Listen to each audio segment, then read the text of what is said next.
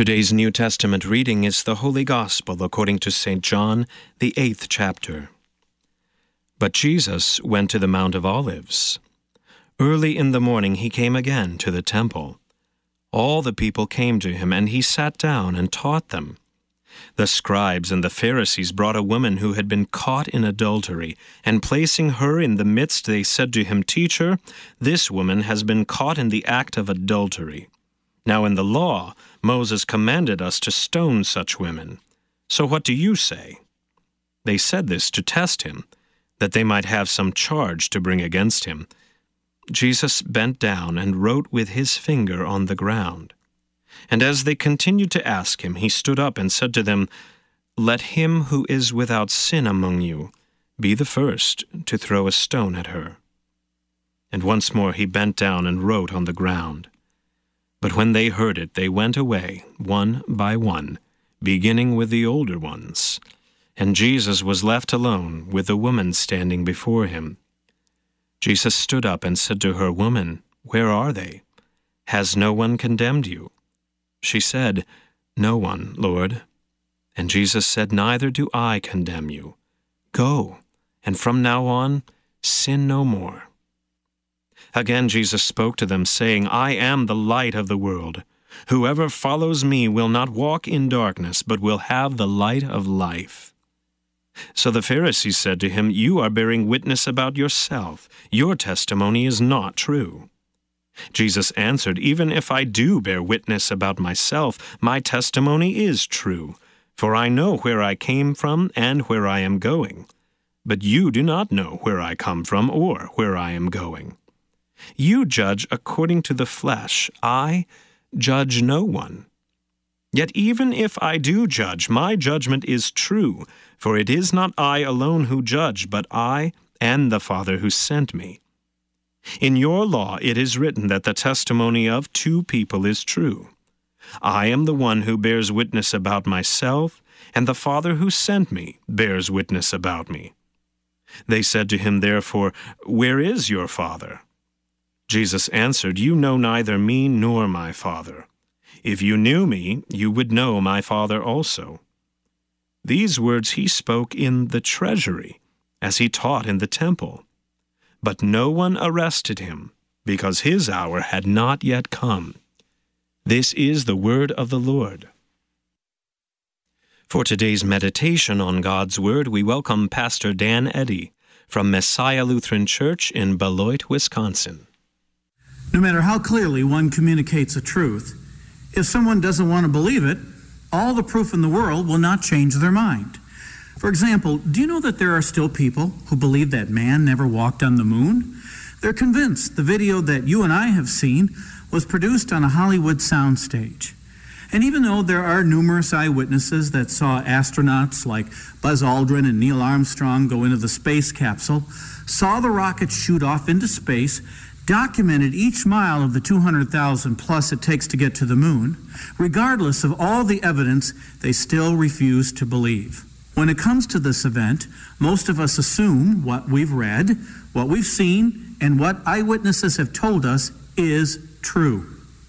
In John 8, verse 12, Jesus speaks the truth about who he is and what he is on earth to do.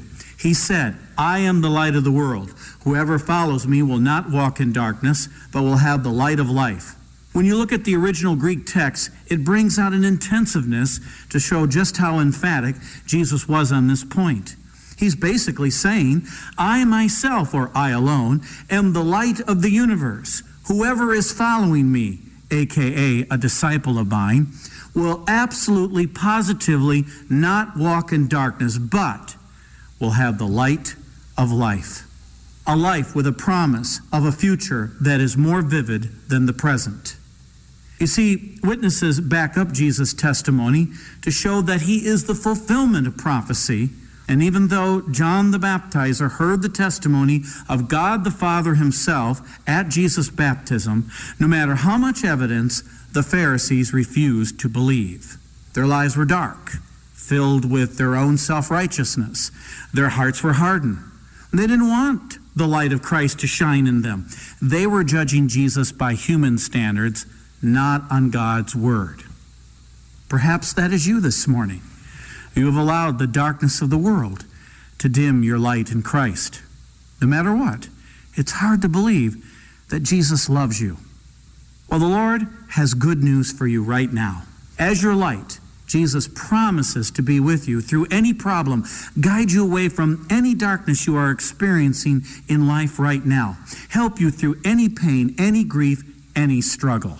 He has promised you the ultimate light, heaven, where there will be no more darkness, only perfect harmony with God.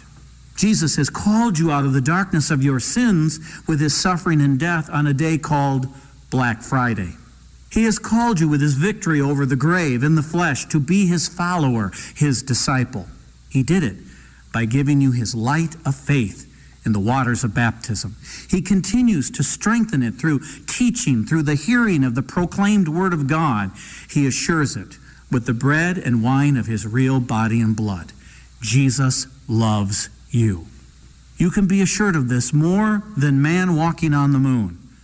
This morning, the Holy Spirit is dispelling your darkness by shining his forgiveness again in your heart so you can speak his truth and show his love.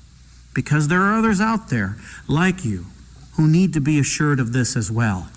And there are those who have yet to receive this good news. This passage is not discouraging you from shining his light, but warning us of the skeptics out there, and they seem to be growing by the day. It's easy to get discouraged.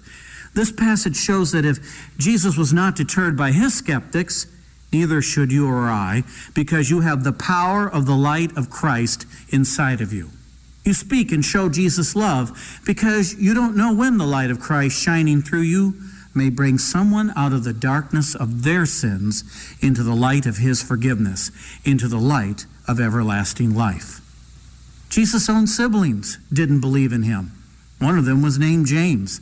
He didn't believe until he saw his brother come back to life in the flesh after brutally suffering and dying on the cross. Then the light was revealed to see Jesus as more than a sibling, but his Savior, the Son of God. James then shined the light of Christ by writing one of the epistles to the early church. You never know when the light of Christ will turn absolute, dark, stubborn unbelief into faith that shines like the star. Our star, Jesus. Amen. We thank Pastor Dan Eddy from Messiah Lutheran Church in Beloit, Wisconsin, for today's meditation on God's Word.